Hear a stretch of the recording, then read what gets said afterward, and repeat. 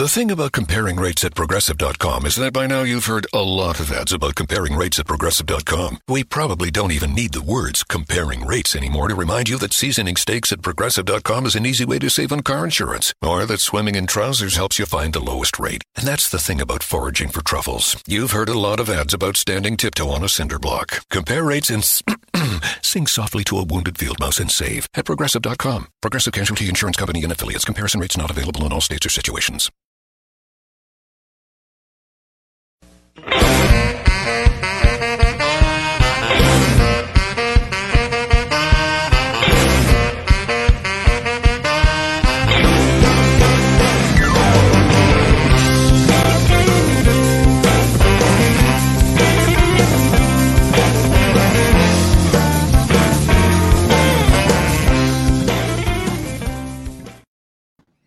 Hello, my friends. It's Andy at the Andy Falco Show, coming to you live from Bray, California. And out of habit, I played my intro yesterday. I didn't play it because I just felt like it was too happy to play when we're talking about something so serious. And in case you missed yesterday's show, again, as always, just lay a little foundation. I'm a former police officer with the city of Anaheim, 21 years. I now, for the last, it must be somewhere around 10 or 15 years, have been testifying in court cases involving use of force, use of police dogs and detection dogs in the arrests of suspects, and whether or not there's been any wrongdoing. Mostly, I can be called by the prosecution to make sure that everything was done right, but strangely enough, mostly the defense calls me. And so I get a lot of cases involving the investigation of very not similar, not always I've been called to a couple homicide cases, but not involving a suspect at the hands of a police officer, but a lot of use of force where suspects have been seriously injured and body parts have been lost on suspects at the hands of police officers. So no deaths yet, but again, abuse by police officers.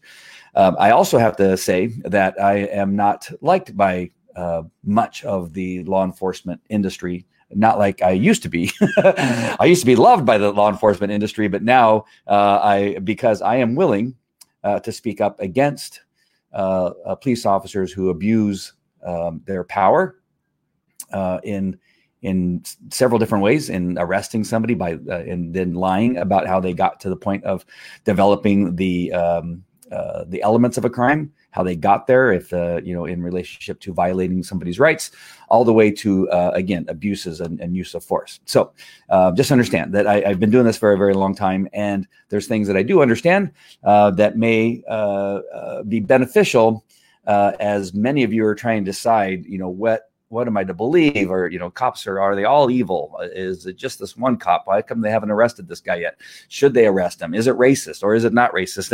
And that's why I come on to talk, because I think, again, this is my point of view based on my training, based on my experience as a police officer, based on my experience of testifying in court cases, investigating criminal cases involving police officers.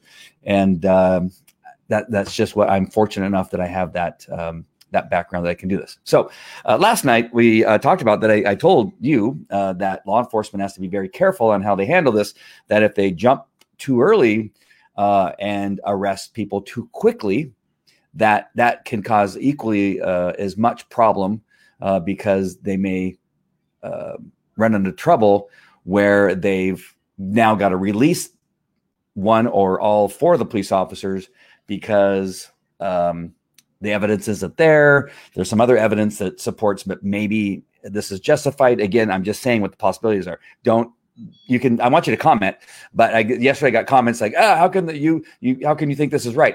Yesterday I never said it was right, and today I'm not saying it's right ever. What I saw in the video is horrible. And based on what I see on the video, I think that it's obviously uncalled for, unnecessary, and led to the death of this gentleman, George Floyd. But yesterday, arresting somebody based on the knowledge that I had at the time was one video that I saw another video, which were two separate areas. And then I didn't have other information that I have today, where my point of view is somewhat different. than it was yesterday. Yesterday, I was exactly where I should be based on the knowledge that I had. I didn't have enough to tell you, the audience, that at that point, this one officer or all four officers involved in this case should be arrested. So that has changed, obviously, because by the title of the show, that right now, I believe at least one of the officers, the officer that was kneeling on the victim's neck, right now, I think he should be arrested. Now, listen, I'm going to go through why I think that now, and I didn't yesterday. Really, yesterday, I didn't have the information I have today. That's really all it is, right? The information I have today puts me in a position where I say, arrest him now. Now, the FBI and the state attorney, and I think a U.S. attorney and then some other people were just talking at a press conference, and they have chosen not to arrest him. And they've also chosen not to announce any charges that they may be bringing up. And I think on some level that's a mistake. But again, they have, and this is the problem with all of us, the people rioting, the people protesting, the people in the media are spouting off a lot of information that they don't have either, right? I have probably the same information that's getting in the media, only that I can talk to some law enforcement officers that are in these areas that would speak to me but not speak to them. So there's some other insider information that I have that I can't share with you because I don't have the permission of the officers that I talked to share that either. So, but based on what I know now, based on what I've seen as far as video, based on what I've seen as far as information coming out of that's being leaked or purposely put out there in the media, I do believe that the officers should be at least hooked up and arrested and taken into the jail and processed and fingerprinted. All that stuff needs to happen. Is that possible without charges? And the truth is, yes. If you have a homicide, especially if you have a homicide, if you have a felony act that you believe has been committed, whether you witnessed it or not. Now, there's a little bit of difference between California law, and every state has their own penal code section. So yesterday, and I'm sorry, I have to kind of backtrack a little bit. In California, murder, you must have malice aforethought. Malice aforethought means that you went there intentionally, and it could be just seconds before. You went to the crime scene, you got to the crime scene, you're in the crime scene, and you've decided mentally, right? You've made the conscious decision that you're going to murder somebody. I don't know. This is going to be very difficult for anybody unless the officer admits that, hey, on that day I woke up and I decided I was going to kill a black guy. I don't care who it was, right? If he says that, then you can have a murder. I doubt very much that will happen. So malice aforethought is the forethought of deciding that you're going to kill a person, right? And then you actually follow through and kill somebody. That's in California. And then we have manslaughter. That's why I was saying yesterday that it's more like manslaughter, where in the act of doing something, you killed somebody. That is more, in at least as far as California law, is more applicable. Now, could you go as far as murder, and could you get there? You might be able to, but again, there's other laws that cover what happened in this particular case, and federal statutes and some other stuff that may be able to be brought in, right? An act under color of authority. But in Minnesota, they have different degrees of murder. So you have murder 1, you have murder 2, murder 3. New York, I think, has a very similar thing. You see it on television all the time, right? And so their penal code section is slightly different. So they use the word murder. When I think of murder, I think of it as a California police officer under the California Penal Code. So that you may hear some discrepancy in what I said yesterday, what I'm seeing today. Based on what I've read so far in Minnesota, it is possible that they could charge him with murder 2 or 3 or one of those other ones that they have. I haven't researched all of them. And so it's just, again, just slightly different. But nevertheless, so I'm going to come through and look at a couple of these before I get into the basis of why I think they should arrest them, and that they totally could arrest them without really having too much other problems that will cause them grief if they find other evidence. Because I think that it's necessary to at least put the hooks on them and take them in jail. So really quick, Carmen writes here. Carmen Hierman is not related to me. She says it's too disturbing, and it's a really disturbing video. It really is kind of crazy. Hey, Ashley, nice, or Ashley, where do you get Ashley? Aubrey, nice to see you. Mary, nice to see you. Prayers, yes. The officer that put his knee on the neck, murdered that poor citizen. Murdered that poor citizen. All officers should go to jail for not doing. Yeah. Okay. Gilbert, you are a lovely person, and you just make me crazy because you say such silly stuff. But there you are. We're friends. I'm never gonna. You can block me, but I'm never gonna block you because you entertain me. Reminds me of a Kelly Thomas case. In Fullerton. Yeah. Yes, and that would take me too much to go into that. But there was a very similar. It was a white victim in that case with a white officer that I knew, and kind of the same history of doing what this officer is accused of doing. All right. And then we have Nabi. From what we see on the news, the other officers were just as complicit for just standing by and allowing it to happen. Yes. At least one of them. I'm not sure about the other two. And then, because these things, I got to be careful. I'm telling you, you got to be careful. And I'm going to explain a little bit. Can you show the videos or short clips sharing? And yeah, I can do that. Sorry, just going through a couple of these comments. Mind you, from what we also see in the public looting and damage the rest of the population isn't too intelligent either. Well, yes. Mike Krause, I'm thinking involuntary manslaughter, gross net. There you go. Another very intelligent person there. Hey, Deborah, nice to see you. And officers in Kelly Thomas were overcharged. That is possible. But okay. So all good comments, and I really appreciate your comments, and just keep them coming. Keep coming with the comments, and again, Gilbert, comment too. It's all part of the discussion, and kind of what this is the thing, right? It says all officers are bad. No, all officers are bad. We have, I don't forget what it is. It's a large number, 300,000 officers in the world. Let's see, or in the United States, how many police? I should have done this in the U.S. And let's see if it comes up with a number. 800,000.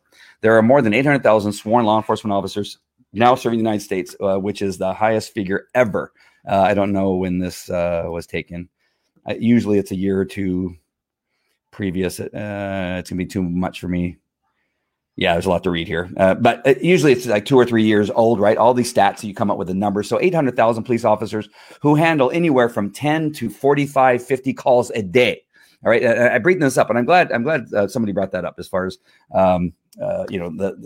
the officers, all officers are bad type of thing, whatever Gilbert whatever he said, in that when you have 800,000 police officers out there doing a job every day where they're being, put in situations to make very quick decisions, fast decisions. All of them, if not most of them, if not all of them, are carrying multiple weapons on them, between 1 or 2 guns, a knife, and a taser, right? They have all these things. And when I have to tell you, these incidents with George Floyd are just so few and far between. I know you want to just brand all police officers, say they're horrible people. The majority are horrible, whatever it is you say. There's 800,000 officers, with 800,000 officers going to work every day, 24 hours a day, dealing with the 1% of the population, which are miserable, nasty, horrible human beings. And we have to figure out how it is that we can take them into custody, even though they are fighting hard not to go to jail on a daily basis. I told you yesterday a story about the guy jumped on me out of nowhere, grabbed my gun, and was pulling it out of the holster. I had to fight. I had to break his arm. And then I pulled it so hard that the bone that I broke went through his arm, and he still was fighting me. And then it was just a nasty fight. I was by myself for a long period of time. It took forever for backup to get there. And then finally somebody got there, and I was able to, we were able to take him into custody. And that was on Father's Day towards the end of my career. And it was a miserable day, a hot Sunday. And again, I was very angry, but again, officers can answer 40 calls a day, some more, right? Maybe a few less, but you're answering that many calls where every time you go to a call, you have fractions of a second to make a call as to what type of force you're going to use when somebody decides to fight you. I'm telling you, 800,000 officers that are doing that on a daily basis, and we have incidents like this once a year, right?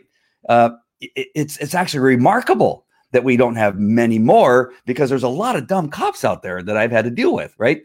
In many of these cases, a lot of really dumb decisions being made, and departments cutting corners and have lack of supervision. I cannot tell you that most of the cases I get involving police officers that use force, again, like this case, have done it before and nobody's done anything about it. All right. And nobody's done it. And there becomes a culture that it's okay to push the limits of how much pressure you put on somebody and nearly kill them from time to time, but nobody ever hears about that. It is an amazing number that you have 800,000 officers on a daily basis doing this job, and these are few and far between. So I just want to get that out of the way now. All officers aren't bad.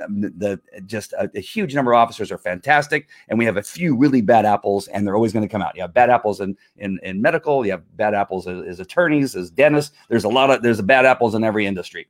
All right, and so we need to keep that straight first. All right, now let's get back to this case. So yesterday, the information I didn't have, I told you there was a couple other video angles from body cams that I knew were out there, because every officer has body cam on, and there's dash cams on patrol cars that were also on scene. And there's other things you could see. Now, based on what I saw, and let me go ahead and play the video.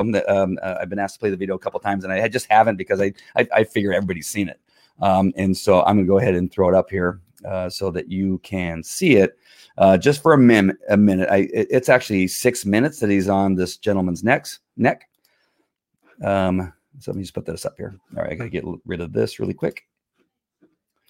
So let me just show the video just for a minute so you can see what's going to happen. This is the angle that we had, right? You cannot see the right side of the police officer. We assume that he's been handcuffed. That's the word that the gentleman, where you can see his head and his right shoulder. And then you see the officer's left knee on his neck, and he's pushing down, and he's got his left hand on his knee. As far as I can conclude, he's balancing and pushing down on the knee to apply more pressure on George's neck. Oh, you know what I didn't do? Hold on. There's something I need to do so you can actually hear it. Let me get rid of it and bring it back up. My apologies. I messed up. That is all on me.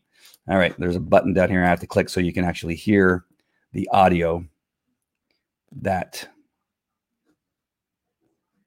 And where'd it go? There it is. Okay. So I'll bring it back up again. Okay, good. All right. So here we go.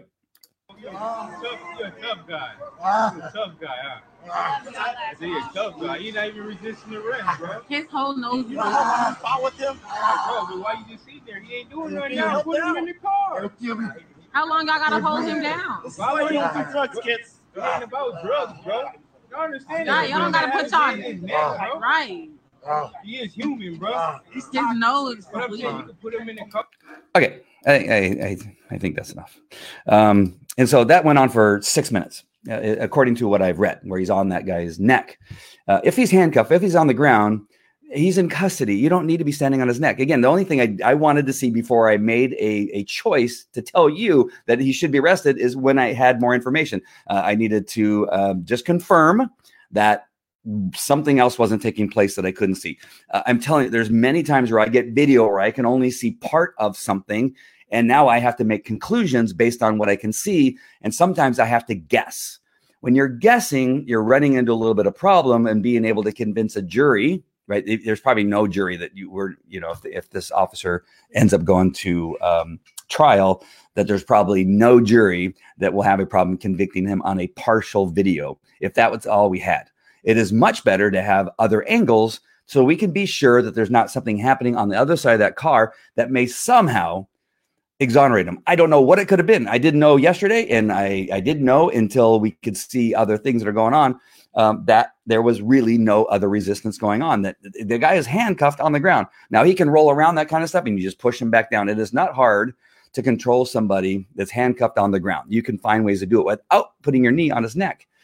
The problem also in that position, when somebody's on their stomach with their handcuffs behind them, we know this in law enforcement, that it's very difficult to breathe, whether you are on his neck or not. Many people have a tough time breathing because your hands are behind your back, right? And your chest is on the ground, and you're being pushed out like this. And now you have your body weight on your lungs, and now it gets a little bit tough to breathe. Now ask any woman who's been pregnant, when that baby is being pushed up against their lugs and they've reduced their lung capacity, it's hard to breathe. You add the fear, right? You add the, and this is without the officer being on him, you add all the circumstances that are happening now, the fact that he's thinking he's going to go to jail and all this kind of stuff, because he did commit a crime. So we can't forget that all of that is also causing him to breathe heavy. Now you've reduced the ability to breathe normally, and you have an excited breathing pattern. It really begins to cause problems, and you begin to asphyxiate. Yeah, there we go. I knew I could say it. Now you add the weight of a police officer, which in many cases is right around 200 pounds. Even if this officer weighs normally 175, 180 pounds, you have to add the gun belt, the bullet resistant vest, the gun, all the other equipment, and now somewhere in the neighborhood of about 200 pounds and on one knee on his neck, because you see his right leg is sticking out to a point where you can actually see his right foot, meaning it's not taking the weight, half of his weight on, say, his back or his butt or on the ground. He's actually leaning into the knee, and you can see that he's pushing down with his left foot on this guy's neck. Why is he doing that? I have no idea.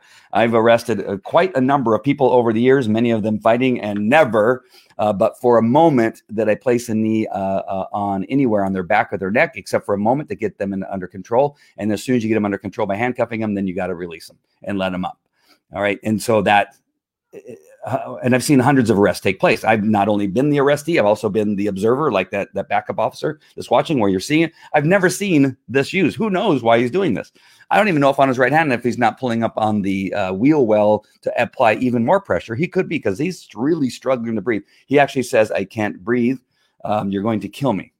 And he can see it. Now you add the fright that he's about ready to die, and now you really asphyxiate. Wow, why can't I say that word today? I've probably said it 100 times in my lifetime. And all the other stuff going on. So why, now that I have more information, do I think, let me just look at a couple other things here that are coming up. Positional asphyxiation. There you go. And I said asphyxiation. When I didn't think about it, I could say it. Thank you. That is the exact words. Nice job, Mike. I love having you on the show. Thank you very much. Anxiety, and all the stuff that you have the weight, and you got the officer's weight on top of it. And more so, let's see, there's some other stuff up here. A little bit of Levine's, the whole loaf. Levin's? The whole loaf. Levin's the whole. Unfortunately, we tend to use our opinion of whole groups off of. Yeah, exactly. Sorry, David. Took me a second to read that. And Gilbert, Andy, I think they need to hire better individuals to be police officers. Yes, I talked about that yesterday on the show, that the hiring process has been reduced over the last last couple decades because it's difficult to find police officers. So they've had to reduce the requirements in order for people to make it as law enforcement officers. It is a problem, and I've mentioned it 100 times. I mentioned it in court that this is an issue. Be placed with individuals that know how to hire future police officers. Yes. One more. Are there bad apples in the medical field? Yeah, we're not shocked about that, are we? One more. Let's see. Can you please discuss from a police officer's point what you thought of the officer's behavior of the killing? I would, but it's a whole different case, and it's going to throw everything off. But at some point, I will. I talked about it way back when it happened. All right, I had a very similar discussion, and I'm sorry, Ma, that it would just take us off the focus of this, because it's different circumstances. And so I see I have a guest in. I'd offered some people to come on. I got Eric Mulford, who's going to come on in just a minute. And Eric, I'm just going to finish my point here and get to the point why now I think this officer should be arrested. And it's not going to be popular. Again, I'm not popular with police officers in the world, because I do testify in court cases quite often on the side of the defense against police officers and their actions. And that's just it. Just because I have the knowledge base, the experience that I can actually do that. And I think it's the right thing to do. I believe totally in what I'm doing. And this isn't any hyperbole, or it isn't anything for making my position sound better by what I'm about to tell you. But I think having people that actually know what they're talking about when it comes to use of force, and when officers go over the line with somebody that knows what they're talking about, it's because I can look at something and say, no, the officer didn't do it, based on my knowledge and experience, and based on what I see in the videos and in the writings of the report and pictures and all the other evidence that I get given, that I can say, no, that officer didn't do it. And my opinion is just as valid and just as important to say the officer didn't do it, as when I get something and say that, oh, this is not good. This officer lied, number one, and the officer didn't follow procedure. And the supervision also needs to be held accountable, because it's the lack of supervision that allowed this to happen. All right. And I really do think that I have to have both abilities to see when they did it right and when they did it wrong. Because if I never said they did it wrong, then how are they supposed to believe me when I say they did it right? right? So I can't, many of the experts I go against, they've never gone against law enforcement in their entire career. They never would. They never will. Why? Because what happens to me is what would happen to them. That is that I've been kicked off the memory of every law enforcement officer that has anything to do with me in this world, right? I used to be president of the Orange County Police Canine Association. I developed the show that goes out and they do on a yearly annual basis that raises tens of thousands of dollars. I created the show, right? They virtually, and I was president for many, many years and made many changes to the association. They virtually have Andy who. We never had a guy named Andy as president of the Orange County Orange County Police Canine Association. We have no idea who he is. I also developed the Friends of the Anaheim Police Canine Unit, right? And I created it, and I wrote the bylaws and everything about it. And to this day, they have somebody else they say is the creator of the Anaheim Police Canine Association, which is really odd, right? And so I have been wiped off the planet as a former police officer in many of these areas. I have friends that used to talk to me that won't talk to me. But I think it's more important, not that I don't need friends that are like that. I don't need them, right? And that is why I don't kick friends off when they disagree with me in my politics. It's not about that, right? You may disagree, but that doesn't necessarily mean that you're not also, I just think you say sometimes some people say stupid things and I have no problem with telling them that, but it doesn't mean we still can't be friends on some level. I'm hoping someday you'll see the light and see the truth, but it should not be that way. They should look at me. Hey, Andy, I would rather have you as a former police officer with 21 years experience who has studied this stuff, deeply for a long period of time. I'd rather have you look at my case. And if I did something wrong, and they're never going to say that, then, let the chips fall where they may. Right. Or at least the leadership say, hey, out of all the guys, Andy's going to decide based on his experience. And if he exonerates our police officer, fantastic. But he doesn't, then at least it was somebody that doesn't always side with the defense, nor does he always side with the prosecution. I look at the evidence and I make a decision. So now just really quickly, and I had to lay all that out because it's really important, because I think they should arrest the primary officer. I'm not sure about the other one yet, right? I think the one you can see clearly in the video watching and doing nothing, there's a whole nother story about that. And I'm going to talk about that once I bring Eric on, but I want to talk about this. I think they should arrest him. And people and the FBI and the people that were talking just earlier on the press conference, they're afraid to even mention charges right now. Listen, when somebody has died, based on what we can see on video from at the hands or the knee of the arresting officer, you would have no problem in California or any other state or anywhere in the United States of arresting him in response to an investigation of a homicide. There is no doubt there's a homicide, right? George Floyd is dead. He didn't die until he was handcuffed by the police officer and the officer's knee was on his neck. That would not have happened other than those actions. You can arrest that officer without criminal charges right now. Necessarily, you can have the criminal charge. You have the criminal charge of homicide. It's a homicide investigation. We do it all the time. We arrest somebody for robbery. When we have a robbery, we take him into custody and then we begin to question him. We can put him in a holding cell. We have a certain amount of time to be able to do that until he lawyers up, and then they can sometimes make some decisions. I think that's what they need to do, because this is a really, really bad message. You have so much evidence right now. We have evidence that the officer had prior use of force claims against him, and you can arrest him. If something comes out later, I don't know what it could even come out that can show that this officer didn't kill this man unlawfully, right? With manslaughter or murder 3 or whatever it is, or murder 2, whatever they have in Minnesota. I really doubt that there's going to be anything. And so I think you're doing a disservice to the community. I could care less about those morons that are looting and catching things up. Those are idiots. They need to be arrested. The thing is, if you don't arrest this officer, it's going to be hard to arrest those people that are looting, because now it looks like, well, you're not going to arrest the officer, but we're going to go arrest the people that are pissed, right? That's what it looks like. Those people do need to go to jail. The hard part in being able to solve that problem with the looters is that you've not arrested the guy that they think murdered their community member. And now we have a problem, right? And I think that unfortunately for this officer, he made a very bad decision to stay in that guy's neck. It was a horrible decision. He killed the guy. And sorry, bud, we need to hook you up. We need to take you into the station. We're going to hold you for 24 hours. And hopefully by then we'll get some other evidence and we'll be able to keep you for longer. And that is just really what I think they should do.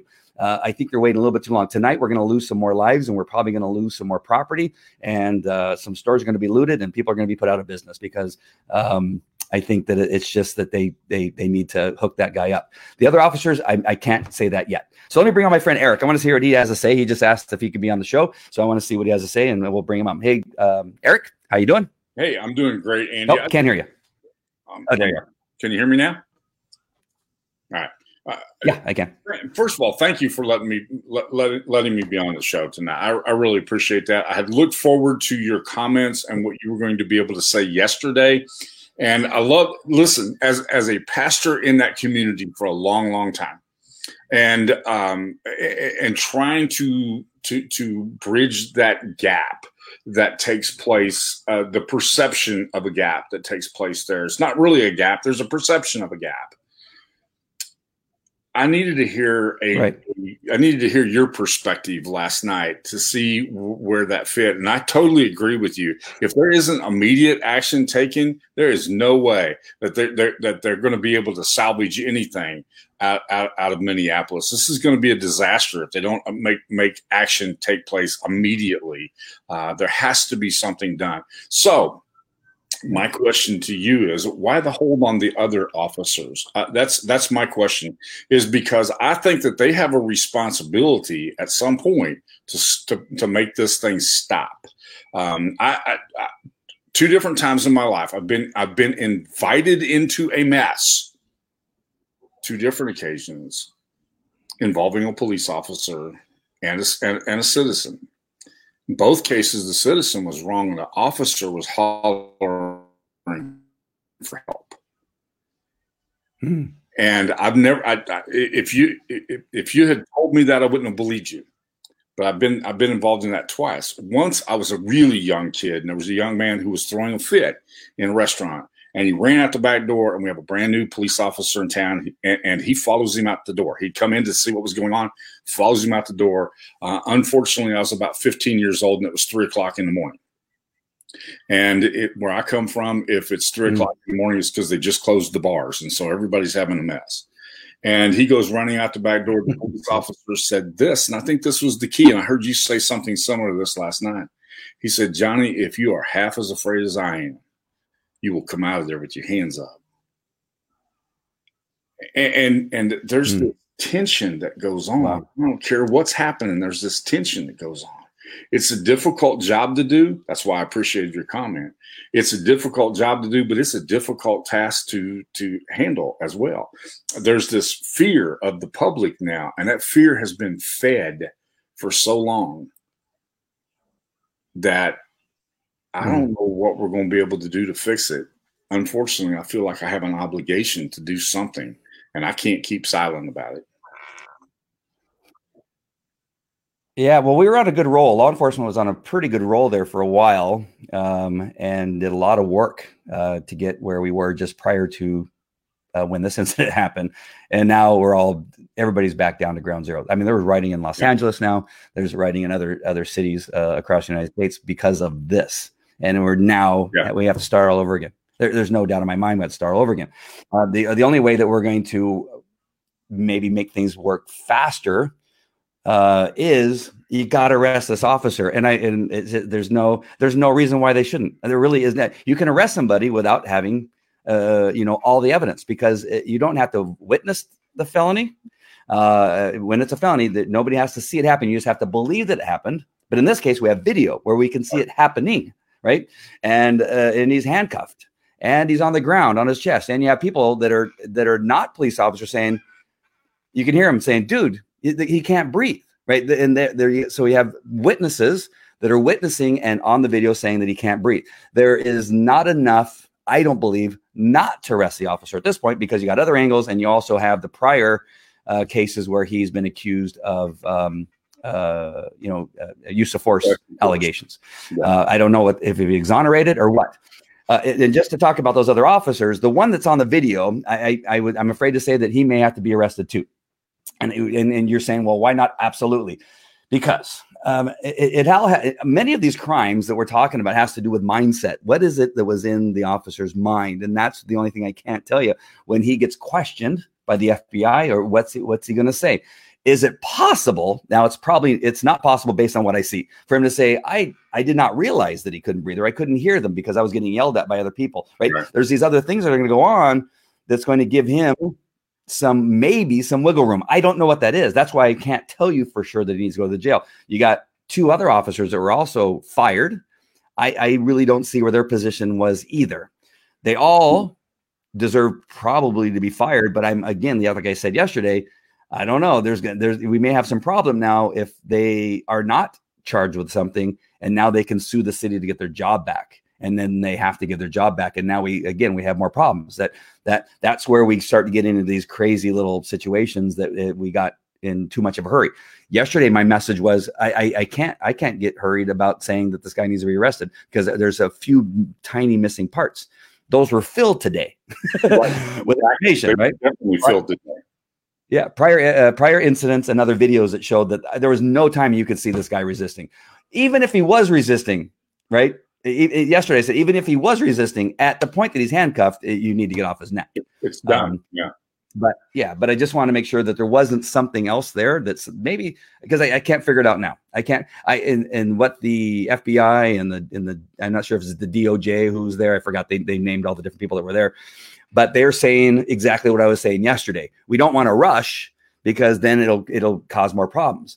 But Here's the problem. You have way too much out that shows that at least you should be taking this guy in for questioning for 24 hours. And that would do a lot to show the public that you are serious about him going to jail. If you can now have more evidence that will lead you to a place where you can actually, put him in jail with the charges, as opposed to holding him in custody while you're investigating. It's 2 different things, right? You're taking him into custody because he's under investigation for homicide, because you can clearly see there's enough evidence to do that. You don't need necessarily to fully charge him for the first 24 hours. That should still be the case, even in Minnesota. And that's why I think that they can do it. There's no doubt that they could do that now, and at least in my mind and in my experience, to help. Those looters and those other people are going to continue doing it. Right. Now you can go out there and arrest them without looking like, well, you're going to arrest me for telling, stealing the television set out of, Target, but you're not going to arrest the cop that murdered the guy. Like, see, you see the conflict there. And so that's that you solve that conflict by putting the hooks on the officer. The other thing I don't understand, Andy, is why don't they arrest the man for the protection of the rest of his family? You know what? That was on my notes, and I completely forgot about that. Is that we have a wife. I'm assuming a wife because I've heard the word family used repeatedly, but we have a family that is at risk of becoming a victim of something that is the result of somebody else's behavior, and that's never good. That's never good. And then the safety for the officer. I know nobody cares. People would prefer that he probably get hung up in a tree, but I'm telling you, we protect all suspects. I don't care who they are, even that's essential. Yeah, even child molesters. Again, I was a sex crimes detective for 2 years, and we even protected child molesters from being killed. It's our responsibility. But now, again, who knows where this guy's at? He can't hide for very long. They found the murderer, the other murderer that was running around for a couple of days. They will track him down and they will find him if you leave him out there long enough. So that's another reason you bring up a good point, not only for his family but also for him to take him into custody. And again, it's just a little bit. They're waiting a little bit too long. I think it's gonna backfire. Is my thought.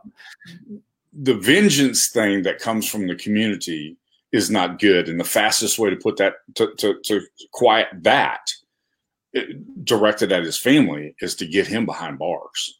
Mm-hmm. Yeah. Yeah. The people keep talking, guests, and keep commenting about the other officers that they should go to jail too. I think that's one there in my opinion. And again, if there is enough evidence, then yes, they should go to jail. If there's enough evidence that they knew what was happening, knew that what the officer was doing was harming him, and they could have stopped it, and they didn't do it. Yes, we can charge them with homicide.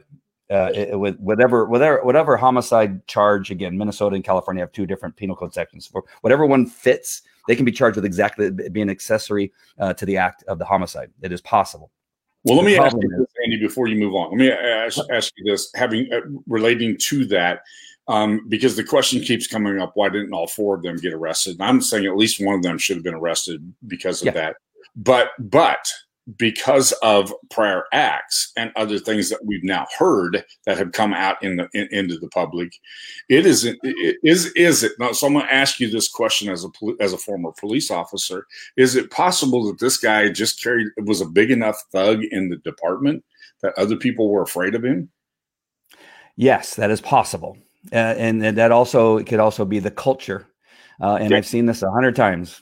I've seen it 100 times in canine units that the culture.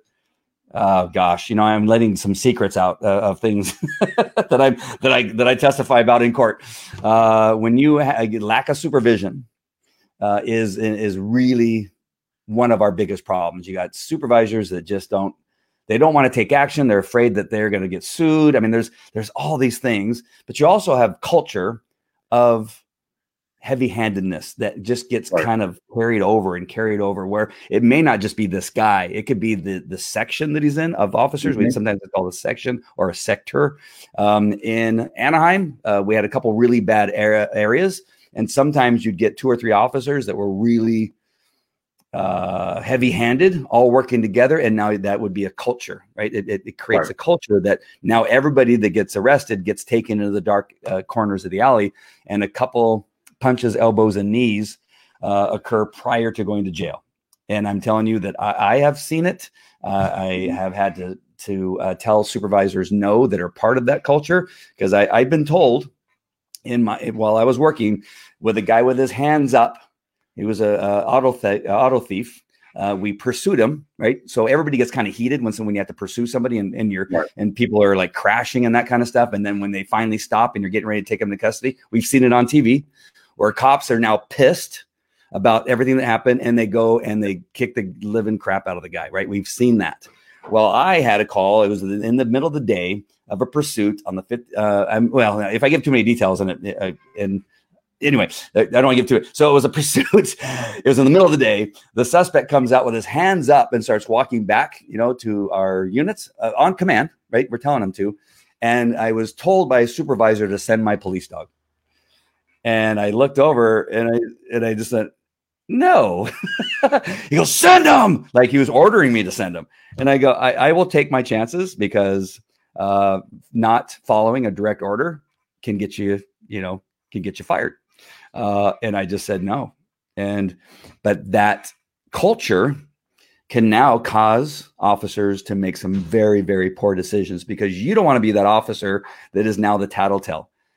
Right. I just told you about, and there's a reason why I told you about my story. My story is, as a retired police officer, I now investigate criminal acts by police officers. Some of them are just the fact that they've done something they shouldn't have done, not necessarily something they're going to be charged with, although I think some of the officers I investigate should be charged with something. But now I have been completely blackballed by most organizations, and my history, my 30-year history in the canine world, where I've done a lot of stuff. I'm telling you, I've done a lot of work. I'm virtually non-existent. We had a U.S. attorney in Hawaii who was investigating me, and he called all the associations that I belong to. And while I was on the stand, he stands up. He's asking me questions. He goes, on your CV, you talked about being a member and even a president of some of these associations. And do you know that we called every one of them, and not one of the people that are in those organizations even know who you are? And there was one called the WDDO, which is the World Detector Dog Organization. I created that organization. And I go, even the WDDO? And they said, yeah, we called. They said they have no idea even who you are. I go, really? And I just started laughing. I go, well, I don't know what to tell you. There's nothing I can say about that. And so we have that. So I've been erased as a former police officer and former leader across the nation in the canine world. So I've been erased. So saying that, there's officers that are afraid of that, right? Because they know that it happens. And I'm telling you it happens. And so when you're still actively working, I'm lucky enough that I'm retired. And so when you're working, one of the worst things you can do as a police officer is snitch on another police officer. It's no different than being part of a gang. No different part of being in prison. It's the same thing. Yeah. That was the reason why I was so excited to hear from you, Andy, and everybody needs to understand this is because you don't have a grudge against the police department. What you're saying as an expert, somebody who's a highly recognized expert in your industry and somebody who had a wonderful career as a police officer. I was Officer of the Year, Career Achievement Award, which is the highest award you can get in the police department. I was on every television network. I had an organization called Disney Goals that I was partners with and teaching kids in the poor income areas to play hockey. I used to be loved. but you testify. And when this all started, I'd only testified in one court case at that time, only one court case. And the officer that was involved in the case, I was on the defense. He was the prosecution. He was the officer that was in charge of training all the canines involved in this particular case. In the end, I said he did a fantastic job. There was nothing I could do because I went to St. Louis, Missouri, where this canine incident took place. I saw their training program and I saw everything that happened. And I went into court and said, this canine handler did great. The training's fantastic. I've never seen such good training other than mine. I've never seen such good canine training. And I became friends with that officer. We became friends. He and I bought dogs from each other and did a lot of work together. Yeah. And that's when I was first erased from the Orange County Police Canine Association. I was president of that organization for something like 4 or 5 years and completely changed the organization. They were raising maybe $6,000 annually. And by the time I left, they were raising $40,000 annually. Based on what I had done. And now I don't exist.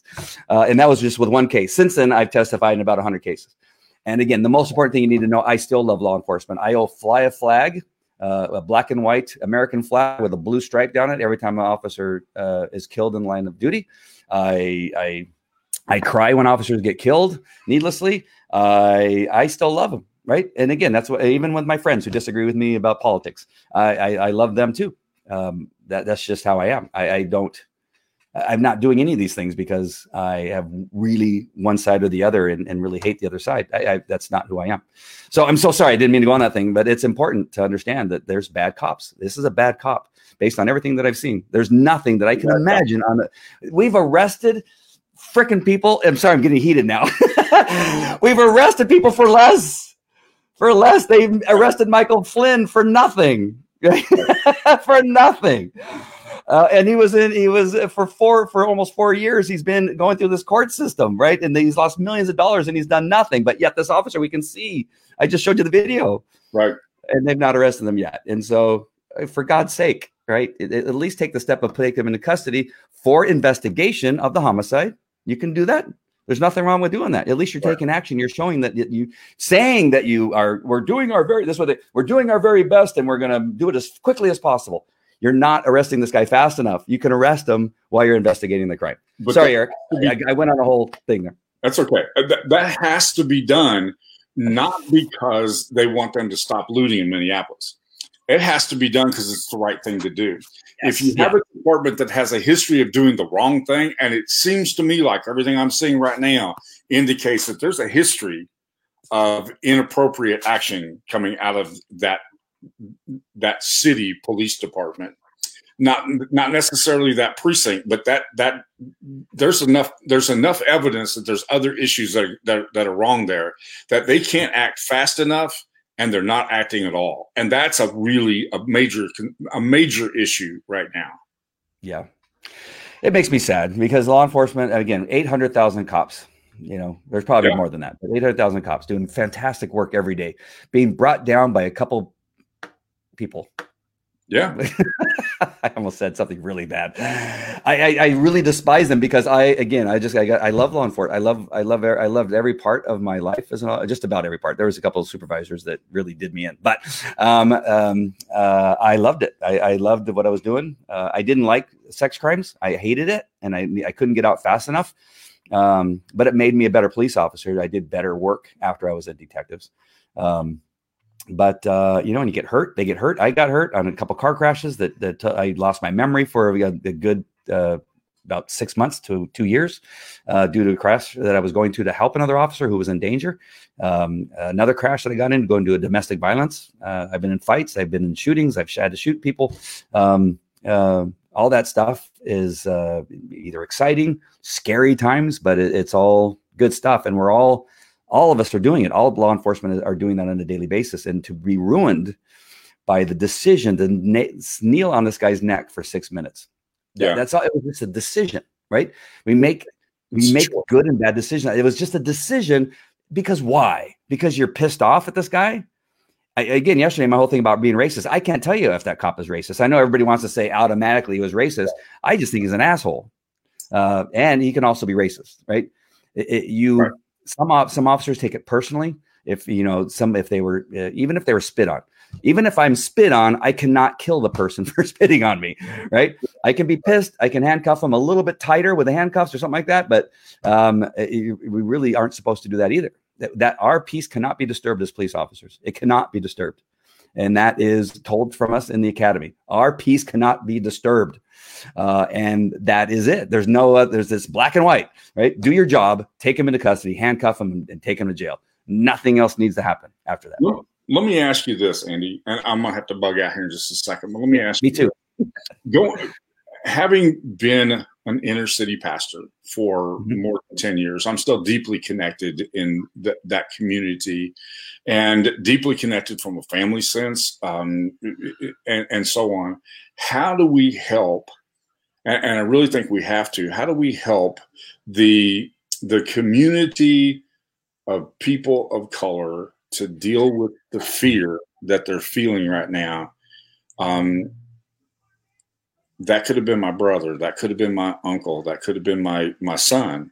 How do we help them to deal with that? Now, obviously, I look at it from a spiritual perspective, but there's more to it than that. And I've been in some really, really ugly situations where I've been called in as a pastor to clean up a mess, and I on too many occasions. The worst, my least favorite is no knock warrants. I've had to.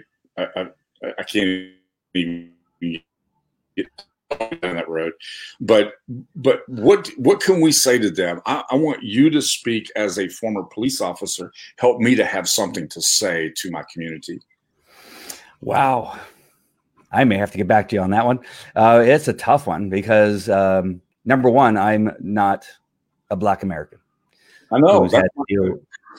Yeah, no. I'm just making a couple of points here. Then it is hard, right? It's hard to put myself into those shoes. We never can, right? We're told all the time, you can't put yourself into my shoes on how I feel and how I feel when this happens. And then you look at the statistics, and you also can look at the statistics and show that more white Caucasians are shot than blacks. And so we have this weird thing, right? When you say that, then they go, no, but my experience is this, right? I get stopped just because I'm black. Now, I'm going to tell you, I stopped a lot of white people that were in Mexican areas, right? And you see a white guy driving through a Mexican area, you stop them because they're there to buy drugs or they're there to do something else. And so there is this racial profiling, but you do have this perception, and it's probably true in many cases where white officers are stopping black guys in black areas, right? Based on the kind of car they're driving, what they're wearing, what kind of music that they're blaring out their windows and that kind of stuff. And they're stopping them and harassing them.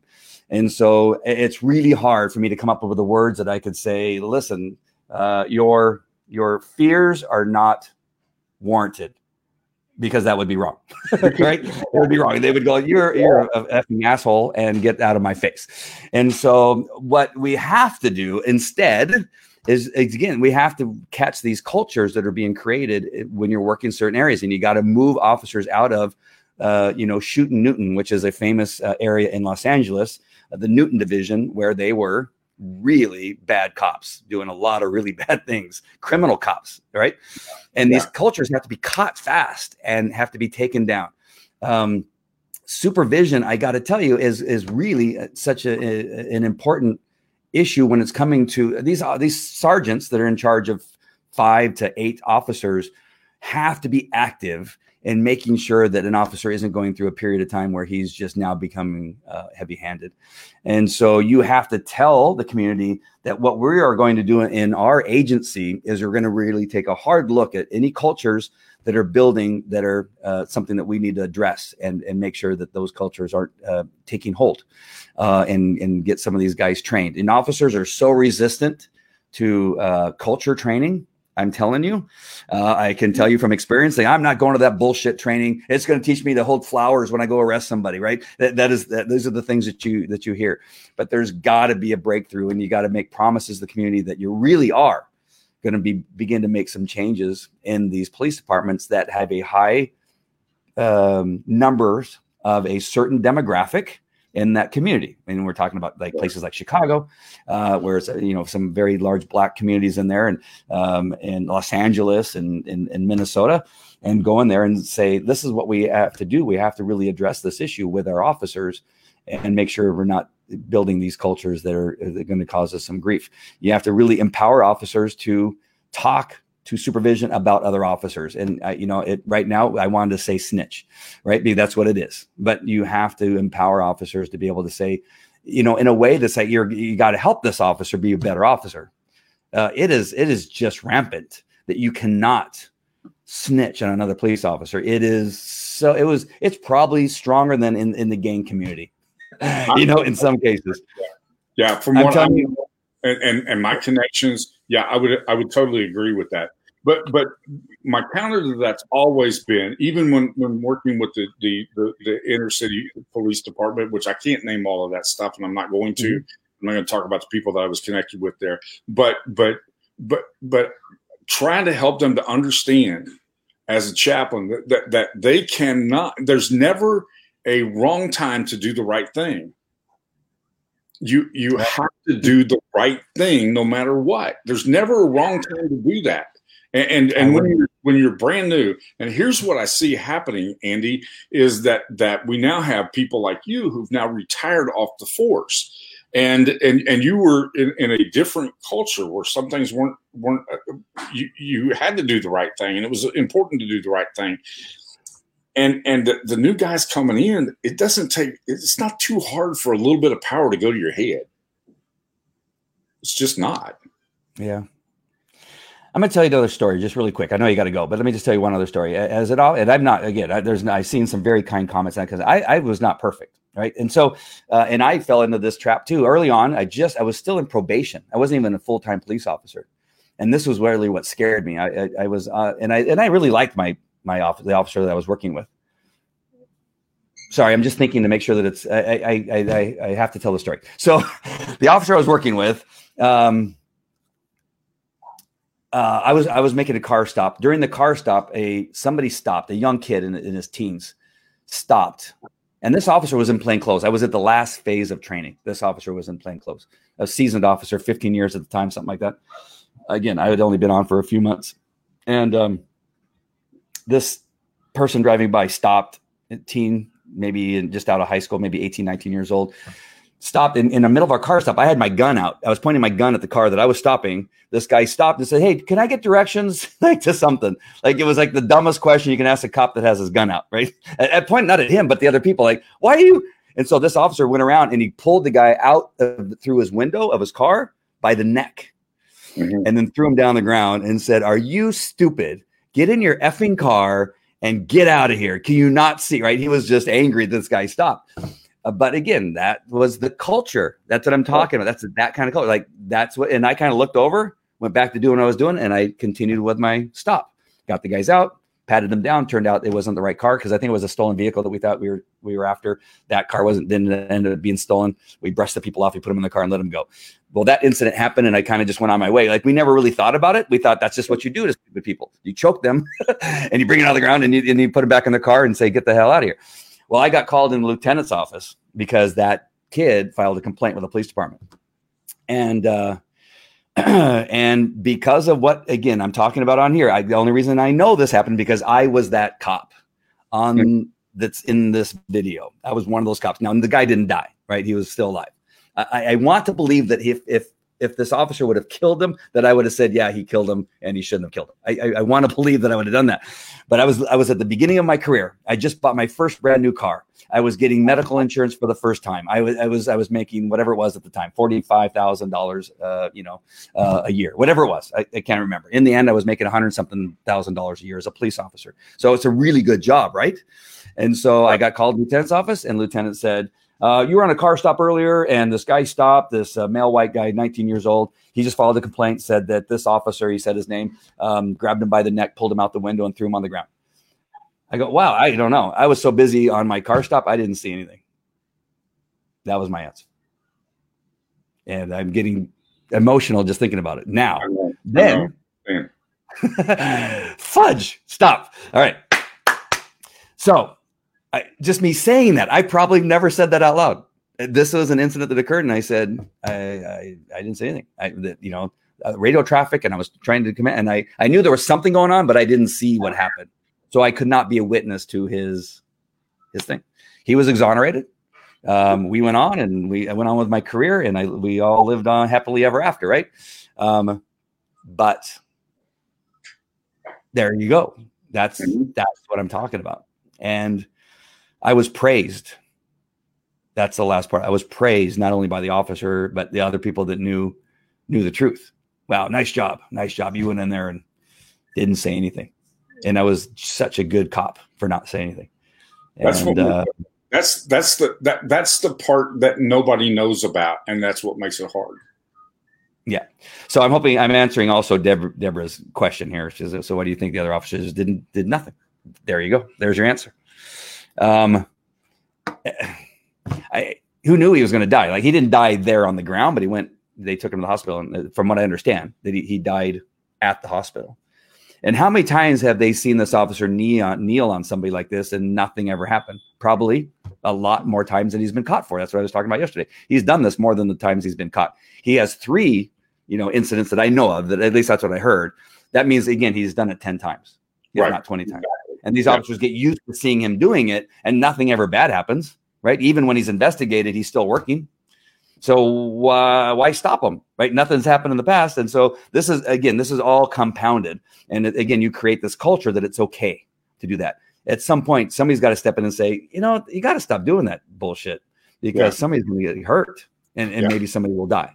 And now here we are. It affects law enforcement across the United States of America because of this action, this decision that this guy made. So, wow, you took me to a place that I have never gone, Eric. Thank you for coming on and doing that to me. Well, I'm just really, I still have too many connections. People that I love and that I care about. And I want to make sure that we try to, because like you said, that's not our culture. I'm not the guy who's going to get profiled and pulled over. Mm-hmm. I've been pulled over for weird reasons, but I'm not the guy who's going to get profiled and pulled over. And, it's hard. But it would be my nephew. It would be my brother-in-law. It would be, I've got too many people who fit in that category. Yeah. And this stuff also happens to white people, Asian people. It happens. It's just really awful when it happens to a black person, because we already have a problem in that area. We have a problem in that area, and we have a perception of a bigger problem in that area. And this just exacerbated that in a way that's astronomical. And but thank you, Andy, for letting me jump in here on your parade. I appreciate that. No problem. Thank you. All right, take care. Oops. I double dumped them. All right, you guys, I appreciate all the questions. There's some really good questions. There's something about the other officers being of other ethnicities that,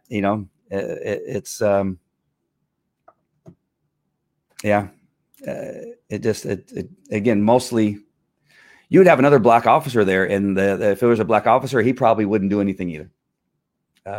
Probably, because again, of the culture. It's not in the police department. It's not necessarily black and whites, are more likely to tell on another officer or tattle or snitch. You're all the same color when it comes to law enforcement, understanding that if you snitch on an officer, it could be over. I've got other stories, even worse than mine, where they've again, I told you I was followed home by supervision. They would we call it code 5. They would code 5 my house, and officers would rotate. I got told later on by an officer that was, a fairly new officer when I was a senior officer. I was in my 19 years, 20 years after I retired. I saw him somewhere, and he came, "Hey, I wanted to come to you and apologize for how often I was told to follow you home and to sit outside your house and watch to see what you did. That's what his job was, to follow me. Because I began to speak out. And because I began to speak out, they began to follow me home, and they began to watch, because what they wanted, kind of like what they did to Michael Flynn, that's why I'm so sensitive about that, is that they're looking for me to do something wrong so they can fire me. That's what they were doing. And so that was this officer's job. He goes, my job was to watch you. And if you did anything out of policy or against the law, I was to report it to this sergeant who had me followed. Then what they were going to do is they were going to fire you. And that's my story. So there you go. That's because I began to speak out about things that were happening around the police department. And that's why, answer the questions of why these guys didn't do anything. That's why. And that is the bigger problem, as far as I'm concerned, about those other guys. Not bigger problem than, the officer who murdered the guy, killed the guy, not murdered him, but killed him. Again, I use murder like in California, and when you murder somebody in California, you have to have malice aforethought. I'm not sure that happened. All right, sorry. Hope that doesn't get confusing. I know it can be confusing. It's like burglary and robbery. Some people, when they say when their house got burglarized, they say my house got robbed. Your house didn't get robbed; it got burglarized. And then when they get held at gunpoint at a store, they say I got burglarized at the liquor store. No, you didn't get burglarized; you got robbed. There's two distinctly different things. All right. Yes, there are two confident.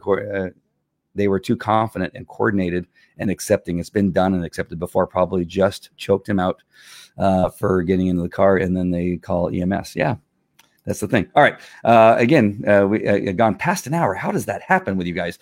Thank you so much for all the comments. I really do appreciate it. I appreciate the kind words. I hope you don't mind me telling you a story about, me being a young cop and what the culture is in law enforcement. And again, I don't want to say, I hate to say those things, because now the perception is that all law enforcement is bad. And it's hard to say law enforcement is good, but yet there's a culture that makes you not snitch on officers, right? But you're hardly ever put in that position. As in 21 years, I was maybe put in that position 4 or 5 times, right? But later on, I had no problem snitching on an officer. Things change once you get out of probation. Once things change, once you kind of get a little bit of seniority, and now you're not afraid to speak out. Right now, as I got more in my career, I was speaking out. It did cost me my career in the end, but it has to be done. Well, I'm not going to sit back here and watch baloney happen and just sit back and watch it happen. As you become senior, not senior in age, but senior in law enforcement, you can then become a little bit more outspoken and say stuff, because it'll be a little bit more accepted. But also, who cares at that point? You got your pension. If they don't like it, they can eat it and fire me, and just don't do anything to get fired. But because it's hard to fire a police officer, so at some point you got to do it. So. All right. That is all. I can go on with a whole bunch of other stuff, but I just want to tell you that every day there's good police work being done out there. Officers are doing some really good stuff. I saved a few lives of people that are still existing today because I happened to be at the right place at the right time and took the right action. And there's many, many other officers. It's not only me. There's a lot of them doing stuff. There's people that have given birth to babies on the sidewalk in the middle of the street. There's a lot of other stuff happening out there that's doing really, really good work, right? They have lots of programs where they're taking children off the streets and they're doing some good work with them and teaching them karate and teaching them how to play ice hockey and all these other things and getting into the community. There's a lot of that going on. It's rare to have something like that happen that's causing us so much grief today. So that's the last thing I want to leave you with. All right. I hope this has been helpful. Again, thank you for all the comments. I see some really big comments coming up, and I'm so sorry that I can't get them all because it'll cause me to go on forever. But I'll read them and I'll try to respond if they require a response. And again, I appreciate you guys and all the love and just. Oh, man, we have to do a better job as police officers of policing those that do not belong in our profession. And I hope I can continue to do what I'm doing and speaking the truth in some of these cases. All right, that's it. I will talk to you later. And Sass, I'll get to your message. I see it's a long one, but I definitely will read it and respond. All right, take care. Talk to you later. Bye.